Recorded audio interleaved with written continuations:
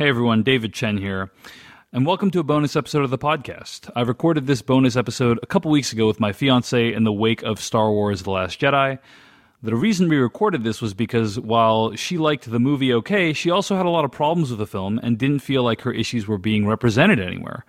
Of course, that was a few weeks ago. A lot more pieces have come out in the last few weeks talking about issues with the film, ranging from difficulty with its place in the canon, as well as just from a pure filmmaking perspective. So anyway, I didn't get around to editing this until recently, but I thought, hey, what better time than now to release this podcast episode when Star Wars' box office is already crested and no one cares what we think about it anymore. It's a bonus episode. Listen if you want a spoiler-filled discussion about issues with The Last Jedi, or don't. Go on with your day, live your life, enjoy yourself. Either way, thanks for considering it, and hope you get something out of the conversation. Thanks. Something inside me has always been there. But now it's awake. And I need help.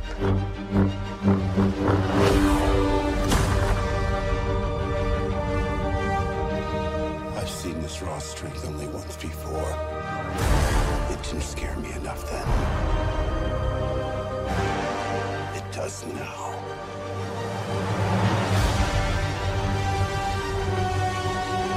Let the past die. Kill it. If you have to. That's the only way to become what you were meant to be. Hello, everyone, and welcome to a special bonus episode. I'm David Chen, and joining me today is my fiancée. You might know her as @JoyOfNapping on Twitter. And we are here today because it's December 23rd as we're recording this. It's a Festivus for the rest of us. Can you please not bang the table? Some of us are less accustomed to audio equipment.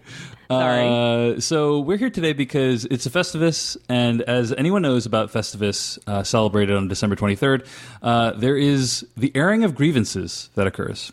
Now, we recently recorded an episode of the Filmcast that covered The Last Jedi again. I've spent 3.5 hours on podcast talking about this movie at this point. We is not you and me. That's right. Me and Jeff Kanata and Devindra Hardawar and Lindsay Romaine.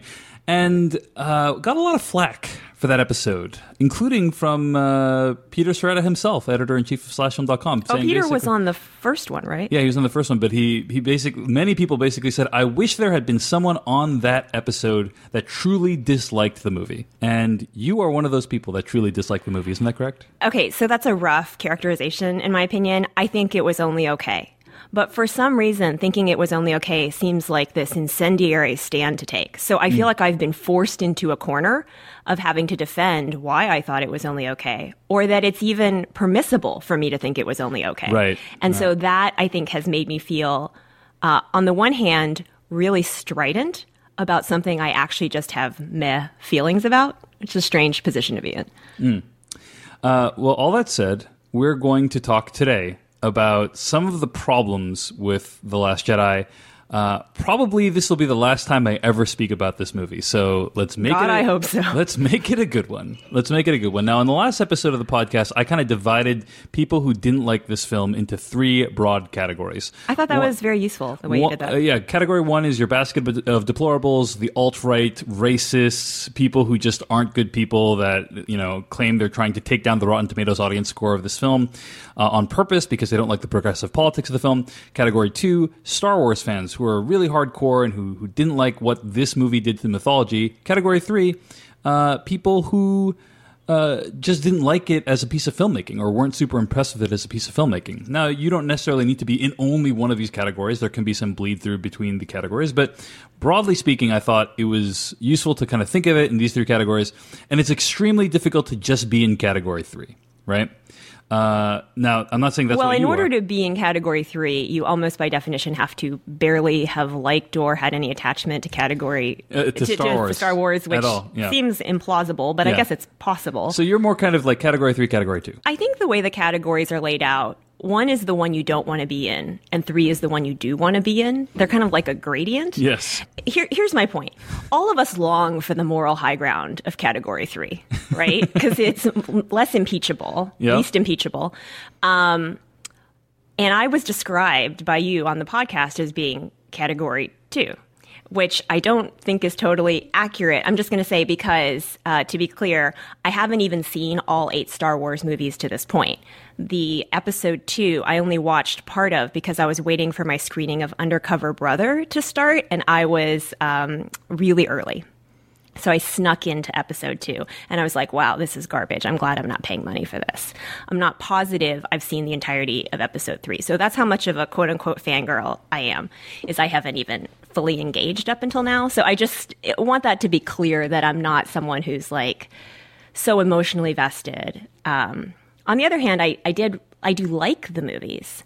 And some of them I think are quite powerful. They're not my very favorites. I feel like I'm probably a good middle viewer for this kind of thing. Yeah, Does that make sense? You said you had not seen a clear articulation of all of your problems with this film yet. I mean, you have not spent all this time looking for that clear articulation. You haven't spent hours looking for it, but you hadn't seen someone that really represented your viewpoint. So what is your viewpoint? Yeah, so I feel like, and let me just quickly say, here's what I'm not going to cover. There are people who seem to have a lot of question marks around plot holes, like how do bombers work with gravity and space, and Yeah, we talked about a lot of these in our last episode. And so I don't want to get into that because those aren't my personal issues with the film. And also, I think all of these films have some liberties with physics and other things in believability that you kind of just have to roll with. You just have to accept a certain percentage of. And for me, this film did not go above that threshold that was set by all the other films. Does that make sense? Yep. When you first asked me what my reaction to the film was, I used the word bewildering. I said that several times.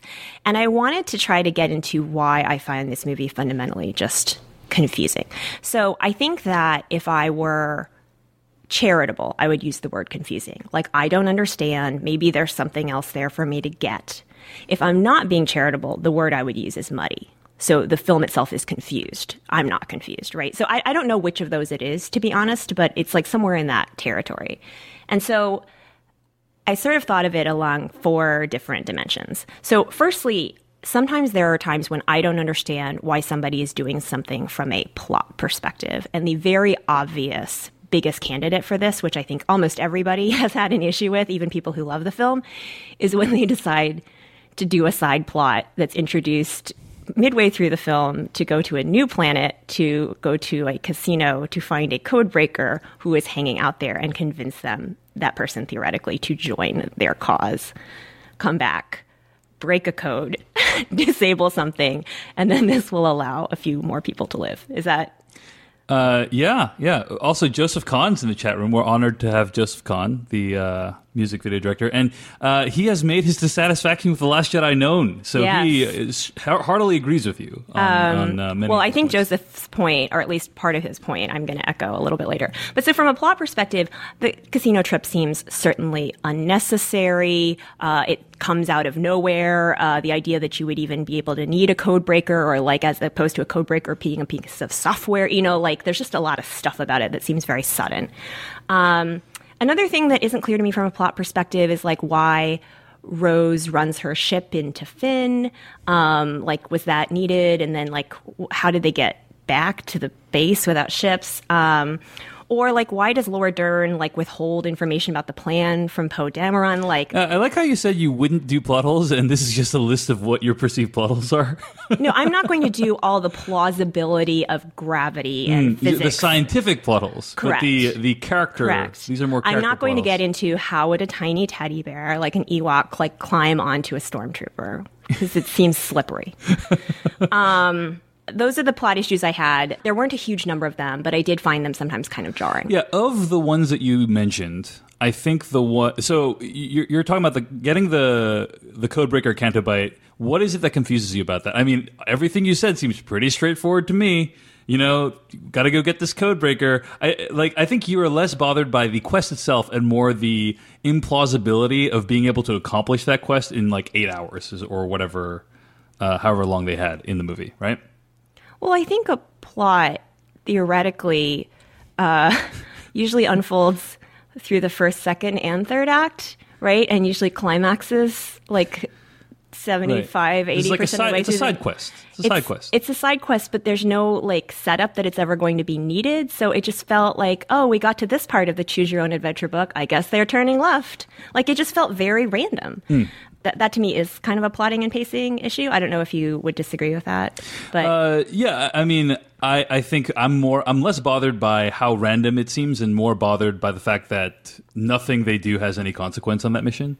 But isn't that also a plot weakness? Sure. So anyway, look, out of my 4 categories, this is the one I have the least issues with. Yeah, so I think the one that the more I think about it, the more I'm kind of bothered by it is, Rose driving out of nowhere to like hit Finn's ship and save him from defeating this gigantic laser battering ram. Right. So from a plot perspective, whatever. I can't, I guess I just have to suck that up. Now, from a character perspective, I found the movie often confusing as well. But this was a moment that I understood from a character's perspective, that Rose is very invested in Finn. She wants to save him from what she thinks is his bad decision, and she's willing to potentially kill herself in the going because she loves him, either romantically or platonically. I guess it seems sort of romantically, but does that make sense?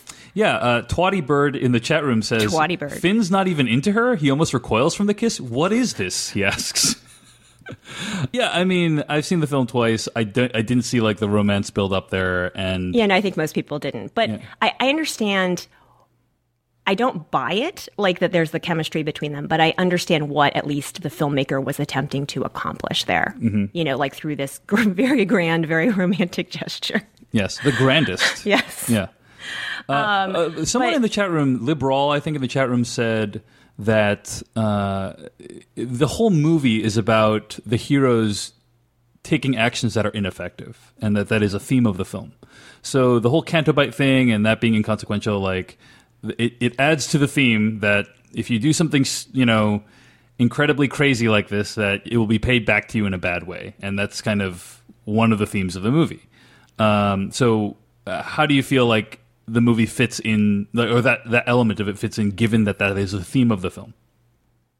But what would the point be there? It is true that was an ineffectual mission. It was a bad idea in the first place, and it doesn't work out. Got it. And there are a number of other very heroic moves, mostly from Poe, that also don't work out. But is the thought then that we shouldn't try things if, given the best information we have, we are doing the best we can with who we are? I mean, I don't get where that would lead. This movie, like, really, and this leads into some of the bigger themes of the movie, right? It's like this movie really respects the chain of command, respects that, people should, that sometimes other people do know better than you, and you shouldn't just assume that you know the best way to do things, right? Is that not one of the themes of the film? It is, to an extent, a theme. I think overall, obey authority and obey people because they have rank is not something that actually makes any sense in this universe, and also is not a message that I feel like resonates super well in 2017, 2018. Okay. I don't know if you would disagree with that, but I'm not super thrilled with my chain of command as a U.S. citizen right now, so I think I'm supposed to #resist. We have much more to discuss, so I don't want to get hung up on this one point, but yeah, so my second bucket, though, is character. So do people do things that make sense from a character perspective? Now, this is where I think a lot of people are like, #not my Luke. Have you seen this? Yes. So that this Luke Skywalker isn't I don't believe, for many people, they think that this is not a believable version of what Luke Skywalker would have done with his intervening decades, right? I actually don't have an issue with it. I do think this is a bold choice. Is it a subversive choice? I don't know. But like a lot of people have praised Rian Johnson for making bold choices.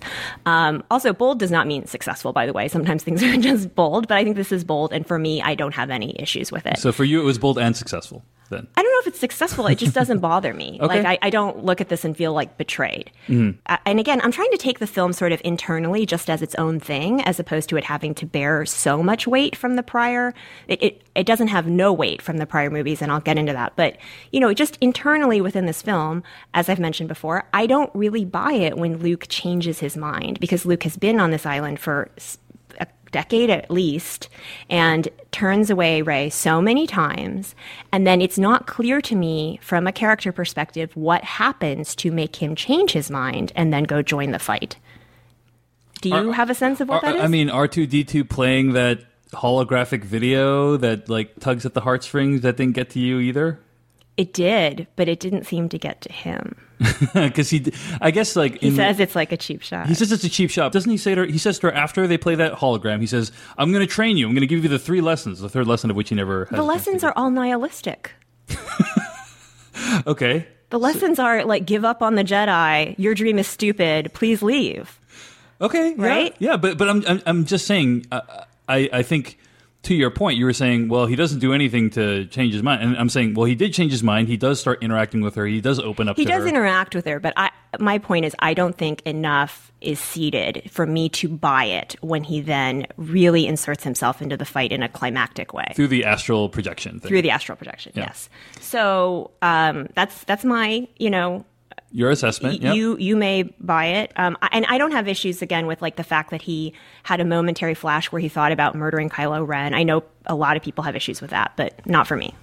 I'm okay. I thought it was, that did not, what you're describing did not bother me. It took him the whole film to come to a place where he felt good intervening in a way that used force powers. And I think the movie definitely earns that it took him the whole film. I think you're saying even the course of the whole film, we just theoretically, days, weeks? If he's been in the same place for 10 years, you're saying that, no matter how convincing the case Rey made, which was only slightly convincing in your opinion, that that should not have been enough given what you knew about the character. Is that right? I think you would need to see him struggle with it. I just don't have any textual evidence that he's struggling. Yeah. So, other than that scene with like R2-D2 and he's torn about it and then training Rey, Yeah. I guess. I think he comes back really in theory to save Leia, and like that could have been just a little bit. It just could have been given to me slightly more, so that a lot of people are saying Yoda in the chat room, like he has the chat with Ghost Yoda, and maybe that helps focus his mind a little bit. If anything, I think that left me in a place where I thought it was less likely that he would be important to the final act, and that the final act was going to be they need to save themselves because they don't need Luke Skywalker. The Force was in them all along. So what I'm trying to paint the picture of is that from a character perspective, from a plot perspective, there would be things that happened that I felt came out of nowhere, and that's why I was confused. So I feel like this decision came out of nowhere. I feel like like Kylo Ren killing Snoke came out of nowhere. Kylo Ren then not killing his rival Hux also was like, wait, what? So there were just a number of things that were. Well, he needs Hux to do his bidding for him. Does he? He has like several million other people, it seems like. And Hux doesn't seem that great. Snoke makes the point, hey, like, look at how if I like treat this guy in this way, he can do cool things for me. So I feel like that is at least the Hux thing at least is. I can understand that a lot more. Okay, but for me, forget the fact that Hux tried to kill him, and that Kylo didn't sense that. But yeah. So there's some inconsistencies within the movie where I'm taken out of it a little bit because I'm like, wait, what's happening, right? So I'm asking myself the question. And then this gets to my third category, which is a big category. So what are the first 2 categories again? Remind us. From a plot perspective and from a character perspective. Yes. So the plot things feeling inelegantly thrust into the movie. Yes. Character motivations being unclear. Okay. Yes. All right. And then what's the third? Character decisions just seeming to change on I don't know what kind of whim. Okay. Category 3. I don't understand it from a mythology perspective. So this is where I start to sound like somebody who is in category 2. Of fans that don't like the movie. Yeah. So when you have a piece of science fiction or fantasy, obviously you need to establish the rules of the universe. As you get to know the rules of the universe, gradually, that can be a really wondrous experience for you as a viewer. Things you didn't think were possible, or things you assumed weren't possible at all, like can suddenly take shape. And it's a delicate thing where you have to keep your credibility when there's something magical possible, because magic shouldn't mean that everything is possible, right? Because then, the movie kind of loses its set of boundaries. Okay. So we actually recently rewatched the remastered Terminator 2. Yep. And 4K Ultra Terminator 2, which is out on 4K Blu-ray and Blu-ray. And that movie, I had forgotten how cool it is that they introduce, without any exposition, all the powers of the liquid metal Terminator and how it functions and the extra things it can do. You're constantly discovering. Yep. And I think that was just very elegant, the way that was done in that movie. In this movie, I feel like there are times when you learn new things about the Force. I'm not saying we have to be slavishly devoted to everything we already knew about the Force, and that's it. The whole book has been written. There are times when things feel like a natural, additional extension. To me, the astral projection is one of them. I totally buy that he can do that, because we've seen things that are a little bit similar to that, right? Yeah. Plus, the whole movie is like them kind of projecting each other through time, or Snoke. Yes. Connecting them through time and space. And that's the second thing that I thought was really wicked cool, and I totally believed it, because you've sort of seen people be in each other's minds before, and so this just feels like that, but built out a little bit further. But there were some new things that I found very puzzling that, again, took me out of the movie, because then I was spending a lot of time thinking, wait, why is that possible? So one is Snoke misreads Kylo Ren's thoughts so badly. If he's so powerful... Well, he obviously underestimated Kylo Ren's ability to disguise Kylo's own thoughts to Snoke. Kylo has been underestimated the entire film, right? Snoke has been bagging on Kylo since the first time they talked to each other. So I think he underestimated Kylo. That's my explanation. I think that's pretty plausible. Okay, so that's fine for you. For me, sitting in the theater, what it made me start thinking was there is almost always a sort of Kylo Ren-ish figure, or Darth Vader, or whoever, who's like the hatchet man. Yeah. And then above them, there's almost always this Emperor figure who has even stronger Force powers, it seems. Is that not fair? Yeah. And so then I was like, wait, if this one is so bad... And he also has this intriguing half face with holes in it, and I don't know, he seems like a pretty badass guy. Unfortunately, we never get to know very much about him. How did he become this powerful? Am I not supposed to be afraid of these Emperor characters? And am I maybe misremembering something from the past? And again, I'm just telling you, my experience sitting in the theater is I'm thinking these two things at the same time, and it's taking me out of the movie. Right. The two things being why the movie does a pretty poor job of establishing what Snoke's abilities even are. But right? I am meant to assume from The Force Awakens right. You're meant to and assume from that the first half of this movie that pretty he powerful. Is pretty goddamn powerful, right. And that Kylo Ren that he can treat Kylo Ren so poorly because Kylo Ren is way less powerful. So right. if I'm scared of Kylo Ren, I should be way more scared of this guy. Right. And then I'm like, oh wait, I guess bad assumption, and I guess we're just moving on. Yeah, but I mean, of all the issues you brought up so far, this is the one I'm least sympathetic to. Okay. I mean, think of Return of the Jedi. I don't know if you remember that movie, but Darth Vader picked up the Emperor and threw him down a tube.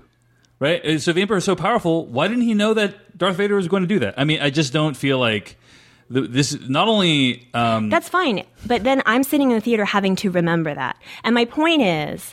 or to remember, oh, am I being unfair? Does this actually make sense or whatever? And I don't think that's, very considerate of the viewer if you're going to take, a hard left in the mythology. So a hard left for me is that Rey, who is not only very good at piloting a ship, understandable, check, because she, works with ships. She's very good at fixing ships, understandable. She's a scavenger of electric parts, can speak to a robot, check. She, I guess, hangs out with robots at that swap meet place on that island or that desert planet that she's from.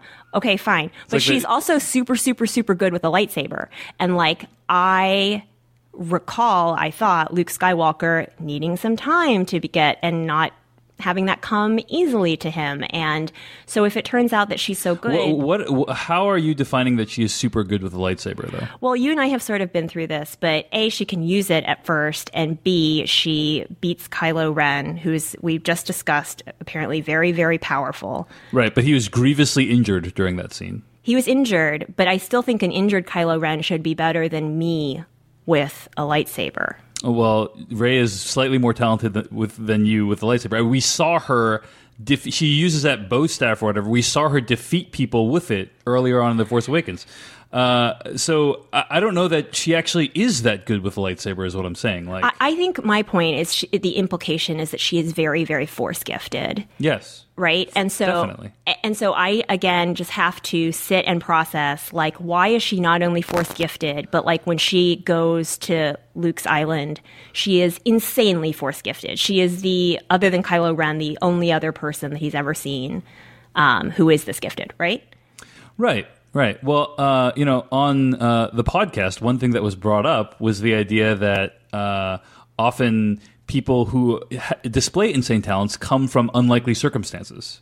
What do you make of that position? It is true that people who are talented can come from unlikely circumstances. Obviously, talent doesn't care about your circumstances if we believe it to be largely genetic, right? Okay, fine. It is not true that the vast majority of human invention through time has come from people that were resourceless. That's empirically not true. So that was the challenge that I had, was a gap there. Right. You're saying that even in the case of Shakespeare, that Shakespeare had... Shakespeare was literate. That takes resources. Right. And that... The idea that someone could rise out of nowhere to... it's more common today, and it's more possible today. But I don't think that we should say that Marie Curie wasn't a person who benefited from a family that cared about her education at a time when women's education wasn't well invested in. Right. And since you have that position that, okay, yes, sometimes people can surpass their circumstances, but their circumstances need to have a certain baseline level of quality, is what you're saying? No. Yes, that's what I'm saying about, say, like breakthroughs in chemistry. That is not what I'm saying about people who have the Force or don't have the Force. Okay, so like I want to make sure that we keep these two things very separate. Yep. I'm not saying that someone who doesn't have parents couldn't possibly be Force gifted and therefore couldn't possibly have become the heroine of this trilogy. What I am saying is that I just wanted some mythology backstory spelled out for me about why Rey is so gifted. Okay. In the prior 7 movies, I guess, because we'll skip Rogue One, it seems like your heritage is very, very, very important, right? In fact, it's the linchpin. And if your lineage is your destiny, and she isn't like that, that's okay. That's just a big paradigm shift. And I would just have liked that delivered with a little bit more thoughtfulness for the viewer. In what ways did you think it was not thoughtful? Her training takes 5 seconds, and then she's better than Luke Skywalker was for most of the time we saw him on Dagobah. And you remember, he left Dagobah before his training was even complete. Yeah. So she's just, I guess, born whole, like sprung from her father's head like Athena, just completely fully formed. Yeah, but that inherently is not a problem, right? Or do you think it is inherently a problem that someone could just be naturally gifted in the Force? No, it is a storytelling problem because it is not explained to me and it breaks the rules. Again, like this is about mythology. Like maybe Yoda could say, like, every now and then someone comes around who's like a 1 in a trillion Force power person, right? Like, or hey, there are like literally hundreds of people like this on every planet. Yeah. And they just don't know it. It's 1 in a million. And then when some old dude, Max von Sydow, happens to be in a village near them, and then a plane takes off from his village and then crashes by them 1 ridge over, then like the secret plans that show the map to where Luke Skywalker is hiding, it's okay because there will be a Force-enabled individual right there waiting to be activated. That would be consistent and like not fun, but like at least it would like satisfy the question that I have. Right. Do you understand what I'm saying? Yeah. I mean, you're saying that the preceding 7 movies have set up a kind of a set of rules. Set of rules for who is gifted in the Force and how they develop their skills, and that this movie just throws all that out, and that you found that very disorienting. I don't, and I really, really want to triple underline this. Yeah. If people change the rules, I am fine. I am not like, oh, the first 7 movies, like we just have to live with it forever. It's our Bible. I am fine. I just want, from a storytelling perspective, for me to have breadcrumbs that lead from point A to point B, and I don't think that's too much to ask. It was just it was very like a whiplash, right? It's just like they're changing from one to the other with no transition time, right? It's not like it took 3 movies to get to that Nor point, is there an acknowledgement that that just happened, and it's like, you, viewer, just swallow it because I'm on to the next thing that is very strange. Like, that was my experience of this movie. Okay, so point 3, mythology. You did not like how the movie treated mythology. It dramatically upends it, and you thought it did so in a way that was not artful. Is that fair? I found it inconsiderate of me as a viewer because I couldn't follow it. Okay. So I have had to spend a lot of time. I mean, maybe it's because I'm with somebody who thinks about this a lot. But, you know, like I feel like I've had to spend an inordinate amount of time just trying to understand what even happened. Okay. Final category. Tone. So I understand that for a lot of people, the tone of the movie was not their favorite, particularly because they didn't care for the humor being so contemporary. Is that accurate? Yeah. Do you think, summary? Yeah. Not even contemporary. I think that people just didn't like the corny nature of them. You know, that there is like, you can have humor that's contemporary that's not corny, and I think people thought this fell on the side of corniness. Corny, huh? Interesting. Yeah, I don't know. I'm just, again, why don't you tell me your problems, because people have complained about my ability to channel criticism. Okay. So why don't you just tell me your criticism? Well, so just to be clear, I understand that humor is an important element of all of the movies to date. Maybe Rogue One a little bit less so, but like that there's always been this, like here are a couple of moments from this movie, Last Jedi, that I think could have taken place in any of the other movies. One is BB-8 is helping Poe Dameron and like kind of having to plug electrical circuits with his little tendrils. And then he just smashes his whole head into and the this circuit little board. Beep, beep, beep, you know, like it's a cute little wordless moment. And that felt totally within the same tone.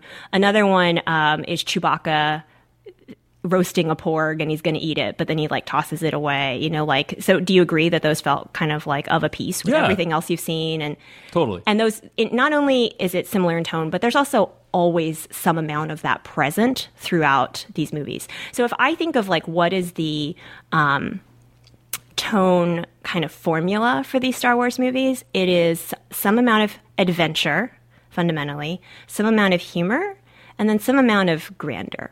So for me, the grandeur is really important because that is what separates. There are a lot of humor adventure movies like Pirates of the Caribbean or Guardians of the Galaxy, or even to a large extent, all the Marvel movies.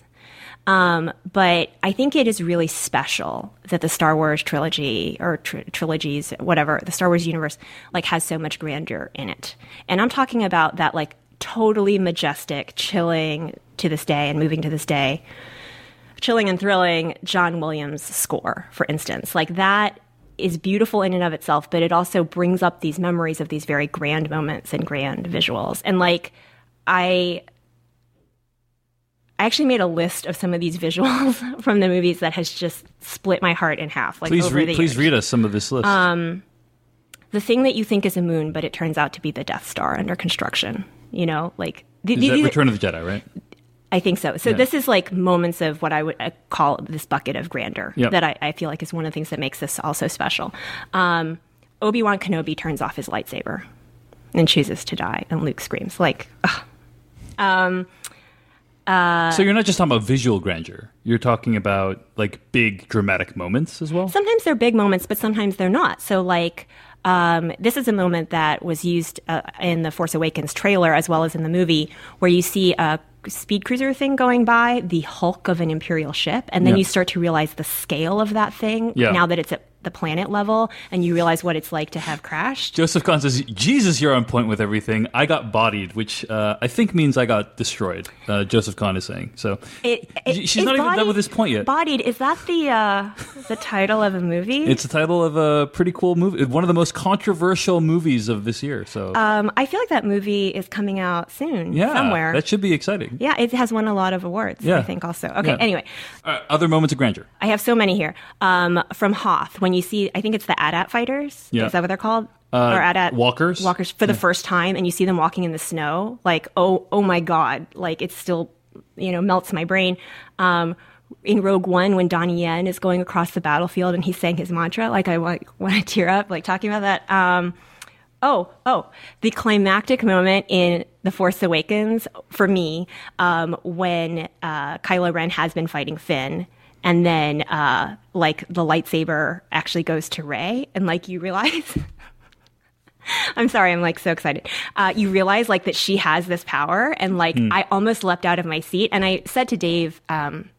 even on the rewatch, that was a thing I didn't even know I wanted until I saw it, and then I was so appreciative that J.J. Abrams gave that to me. So anyway, so these are. So you're tearing up right now talking about this because these moments have truly moved you in the history of the Star Wars franchise. It's not just that they're moving; they are so grand and resonant that for me they continue to be things I think about. Right? They become touchstones. So the rejoinder is, of course, The Last Jedi had 15 such moments, right? That's where you're going with this. I had a couple. It had a couple of things that I do think are quite beautiful and quite striking. But my problem with the tone is that when you have the humor mixed in with the adventure, I think it works pretty well. But when you have the humor paired with things that are supposed to be grand, it doesn't work for me. So when Luke brushes the dirt off his shoulder in the midst of this battle, that's not quite when I wanted it. Mm-hmm. Or when Poe is undercutting the initial battle scene. I get it, but I felt that dragged on quite a long time, and it reduced the stakes so much for me that I was not even scared of Hux anymore. Mm-hmm. Because I was Poe can't be killed because he's just hanging out there indefinitely. Does that make sense? Yeah. So from a construction, you thought from from a filmmaking perspective, the film is signaling to you that this character will not die, right? Because of the way he's joking around, right? So there were a couple moments like this for me in this movie when the jump to light speed, Laura Dern, I can never remember her character's name, Admiral Holdo, cuts the ship in half, and that is it's really played for maximum effect to the way that they do it, and not only beautiful but devastating, yes. right? Incredible moment. It's a new thing that you didn't know was possible. Yep. And then the red plumes that are kicked up by the ships on the salt planet, everything that has to do with the salt planet and that use of the color red, for me is really dazzling. But my problem is that these moments are actually not tied to my main characters nor to their emotional beats. So then... Hold on. Okay. So Holdo's not a main character, you're saying, right? Yeah. But, Poe and Finn are down there on the salt planet, the moment you just described, right? Well, but they're in the ships, but, that's not a personal plot or a character moment for Poe specifically. It's just this, it could be anybody in those ships, and for me it would still be just as dazzling. He does make that moment, he does make that decision to try and destroy the battering ram and everything, right? That's a personal moment. Right, but that wasn't tied to a stunning visual for me. Anyway, my point is, for whatever reason, this movie is a little bit lower on the grandeur for me overall. So there were pieces that I liked. There were things I would maybe describe as grace notes, but there weren't things that had sort of the chilling majesty that I look for in these movies. And so that, look, everybody's taste is going to differ. And I understand that particularly when I talk about tone, this is probably the most we're going to get into matters of taste. But the other three dimensions I've described, I hope, are matters of storytelling. I don't understand really the connection between tone and the grandeur that you're talking about. I'm saying the tone for me is in Star Wars is adventure plus humor plus grandeur. Yeah. And grandeur is what makes it special, and grandeur was the thing I missed the most. I saw plenty of adventure and I saw plenty of humor. Gotcha. Even if sometimes the humor wasn't my humor, I saw that it was there, and I could see somebody else easily liking it. So the humor didn't bother you then that much? What I'm saying is why I've been trying to figure out why the grander's missing, because it's not like they didn't try. And you feel like it's undercut by the humor because the stakes are lowered. I see what you're quite saying. a lot by the humor at times. So does that make sense? Someone in the chat room, yeah, it does make sense. Oh, someone asked if there's only one or two grander moments in the other movies. Does that make it not? Anyway, I think there are way more grander moments in the other movies. I just didn't want to take like 50 minutes to like. Well, I'm sure people would actually like to hear. Maybe we'll put that at the end of the episode. But let's wrap up here. You have some closing thoughts for us, right? I think, my biggest disappointment coming away from it is that, and this probably is my category 2 confession. Which category 2 are we talking about? Category 2 of your 3 categories taxonomy of fans. Yeah. So this is your confession as a Star Wars fan, right? Is that for me, I grew up with, it wasn't like, oh, here's Darth Vader and he's evil. Like literally in my mind on some level, the embodiment of evil is Darth Vader, right? Like I learned what evil felt like from Darth Vader. And so those two things are, like this is such a ruthless person.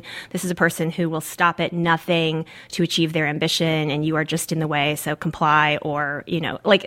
That's I'm altering the deal, pray I don't alter it further, that kind of... Yeah, and so to me, to have the dark side sort of neutered so much for me in this movie. Yeah, this is something that was really interesting. Like, you did not think Kylo Ren was an interesting character in this movie, right? I thought Adam Driver was magnificent in this role. No. I think that's not accurate.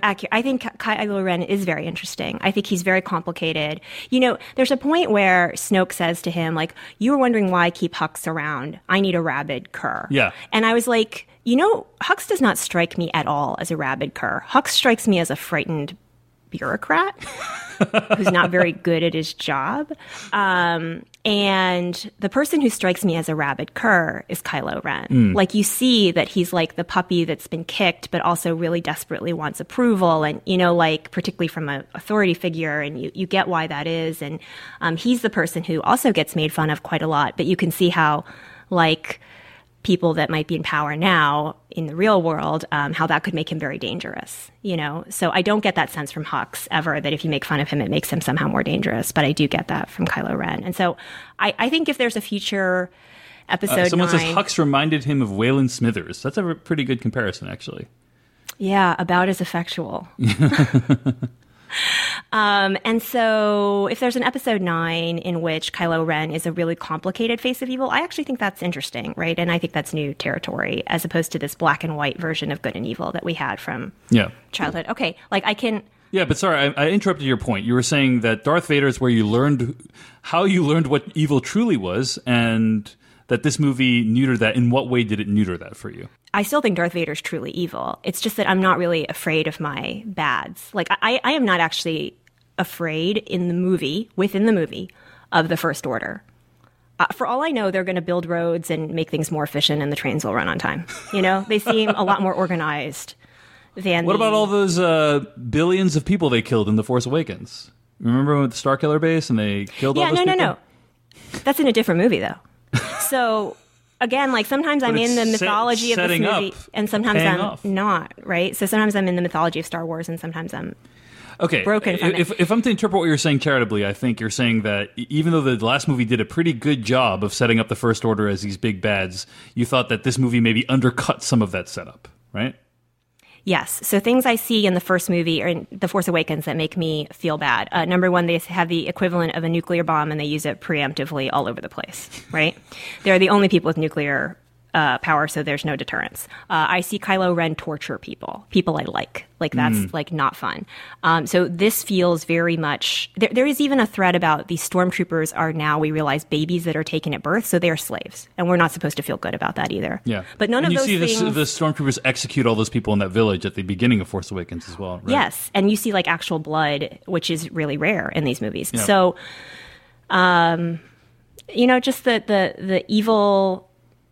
My fear there is sort of taken down. And if I'm not afraid of the bad guys, then... I don't know how sympathetic I am to this point of yours. I mean, I think you're saying that that because this movie doesn't show them doing a bunch of evil things, that you're less afraid of them, which I just... No, but also because the actual villains get made fun of a lot, and Right. Snoke gets killed really quickly, and, I actually just don't feel like in this film they're terribly fearsome. Fair enough. But, whether you're sympathetic to it or not, that is how I felt. So. You should feel this way. No, I'm just joking. So I guess,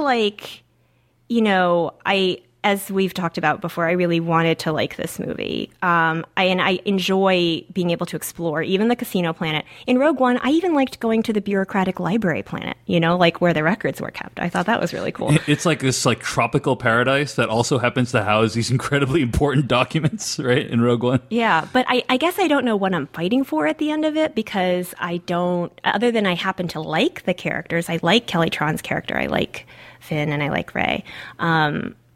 What are the stakes within the course of the movie, for caring that these people carry on? I feel very muddied about whether she really is the last Jedi or there is no last Jedi, or what the whole situation is there. I get that the Force will continue whether the Jedi as an order exist or not, but I don't know.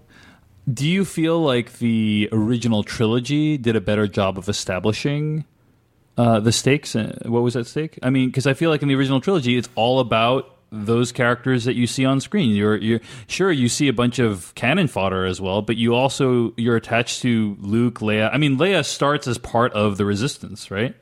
She's part of the rebellion, I guess. And so I guess I'm saying I acknowledge that you feel this way about this movie, but I don't know that the original trilogy, let's say, did a better job.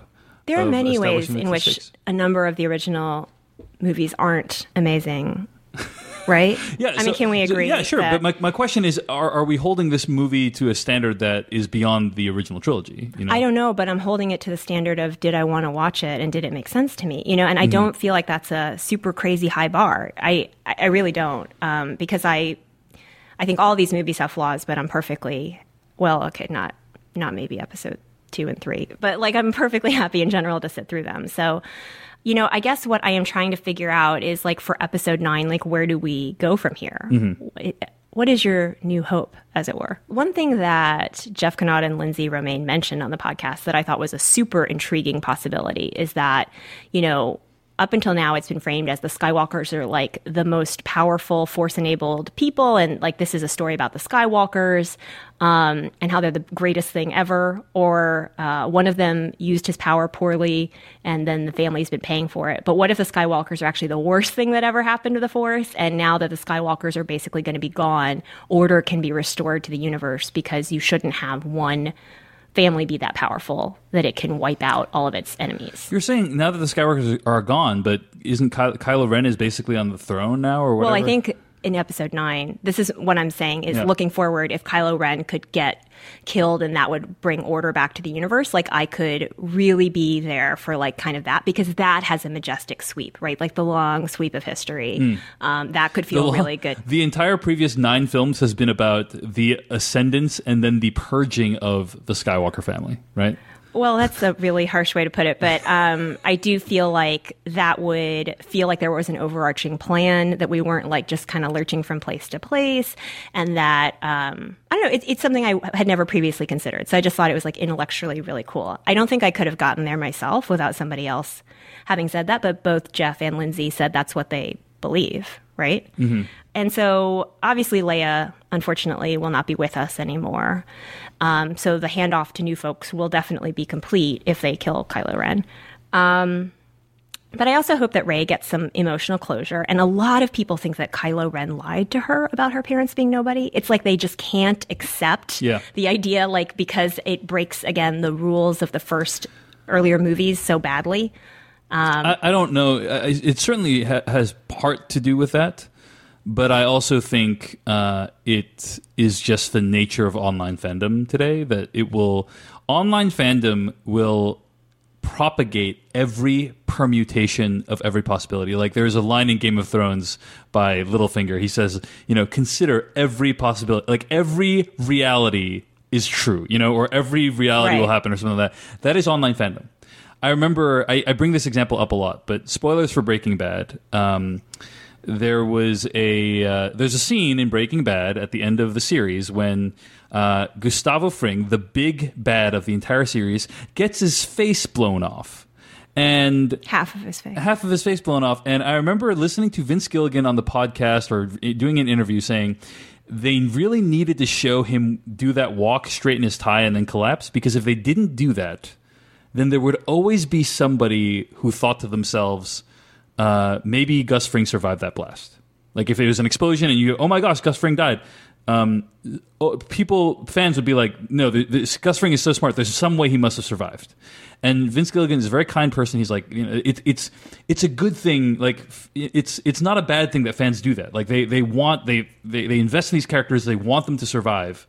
But ultimately, if you don't spell it out with 100% certainty, anyone is going to doubt the text. Even the text, right? That's happened with Game of Thrones. All the time so many with Game of times people Thrones. like something will happen on screen and people will say, "Well, what if not that happened?" Like someone will die on screen and they'll be like, "Well, what if that person didn't die? What if they all survived?" Fake news. No, yeah, I mean seriously, they'll think that anything's wrong. So I personally don't think that Kylo Ren was wrong. Like Kylo Ren could have used the Force to convince Rey that her parents were nobody. It's possible. With J.J. Abrams at the helm, it's very possible. But I hope it doesn't happen, and it feels... Apparently, J.J. agreed with Rian Johnson that that would be a good outcome for Rey's parents. So, assuming that her parents aren't secret Skywalkers or Obi-Wan Kenobi, or somebody else like of that lineage, I think what we're headed toward is kind of a wide-scale rebellion of little people, right? Little people who were Force-enabled, broom boys, as it were, all across the... galaxy, broom boys heeding everywhere. Some sort of Force signal that they previously hadn't received. Right? I think that's where we're probably going. Yeah. And so that's going to be a real... If the movie starts like shortly after this one, yes. Well, that's a question. I think that there could be an enormous time jump, because even for this group of people to recover from what's just happened, I think would take many years. Maybe they've been like going around and doing like community organizing, like neighborhood meetings for like 15 years. Getting the broom boys of the world together. Yeah. I mean, I think one thing that wasn't super clear in this movie and kind of wasn't clear in the last movie is like, what is the governmental hierarchy in this new world, right? That there is this first order. What I don't think we really find this out from any of the movies, right? What is their impact on the galaxy? We see the people on the planet with the long ears beat the children, and do bad things there. But that doesn't seem like a first order situation. So, there's this moment in The Last Jedi when they say, hey, we need to get our allies in the Outer Rim. Apparently, every time they say, allies, they need to say Outer Rim in the movie. They say it like multiple times. And no one came. No allies came. Right. So what is their situation? Is everyone just kind of comfortable living under their first order and things aren't so bad, right? Like... What is the situation? I'm curious. I am particularly confused because the people on the casino planet, who you would think they know what's what, right? Like these are people who they're smart protect people. Yeah. Their self-interest and their money, don't seem worried at all. Right. Well, because they know it's not going to impact them. But right, but why won't it? Don't they need to live under the first order too? Right. No, but I mean that's true of rich people here too. They tend to. No, in fact, I think the problem with the movie is it's making you make a lot of, not the problem, but a problem for me is that it's making a lot of assumptions about rich people being bad. Fair enough. Because that's kind of the moment we're in, right? So, my guess is rich people. It's a mix, just like everywhere else. Indeed. Well, I think that's a great place to end it. Rich people, it's a mix. I can see that in needlepoint on a T-shirt. All right, this is the last time we will probably speak publicly about this movie. Praise be. Until hopefully Rian Johnson, who after hearing this may or may not agree to appear on the podcast again, comes on the Filmcast. Anyway, she's at Joy of Napping on Twitter. She thought Star Wars The Last Jedi was only okay. Hopefully some of her critiques resonated with you. Thanks for listening. We'll see you later.